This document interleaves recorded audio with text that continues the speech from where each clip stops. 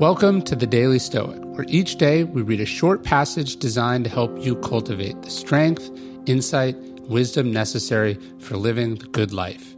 Each one of these passages is based on the 2,000-year-old philosophy that has guided some of history's greatest men and women. For more, you can visit us at dailystoic.com. Here's a reason to be good.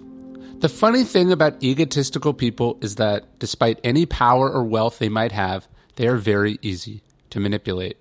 All you have to do is tell them what they want to hear, make everything seem like it was their idea, play to their vanity and their delusions.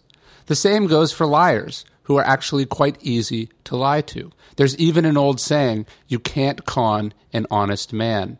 Liars and cheats are always looking for shortcuts and tricks, no matter how implausible or unbelievable they are. And the paranoid?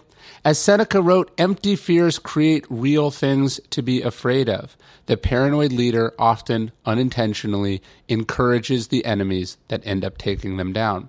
All of which is to say that ego and deceit and paranoia are objectively bad strategies. They make you miserable, and they actually imperil the success that people think they help enable. We must steer clear of them like a ship must avoid a rocky shore. If we don't, we will be dragged in by the current and torn to pieces on the rocks. Look at Seneca's experiences with Nero. Here was a man driven insane by his own ego and dishonesty and paranoia. He was emperor, but not for long. Centuries later, his name stands as a permanent indictment of how power corrupts. Certainly, he was an example for someone like Marcus of how not to be.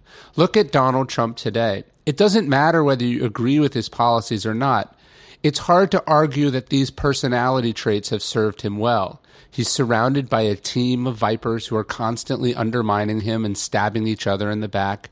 His fears and cries of a witch hunt have only caused more investigations. His ego allowed him to be manipulated by partisans with extreme agendas that have little appeal to the vast majority of voters.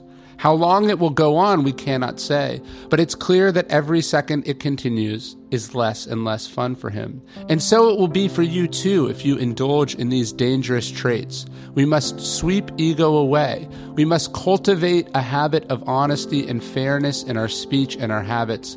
We must cooperate with others rather than protect our own interests with paranoid possessiveness. In short, we must be good people. It's the best strategy. It's the only way to live and lead. If you're liking this podcast, we would love for you to subscribe. Please leave us a review on iTunes or any of your favorite podcast listening apps. It really helps, and tell a friend.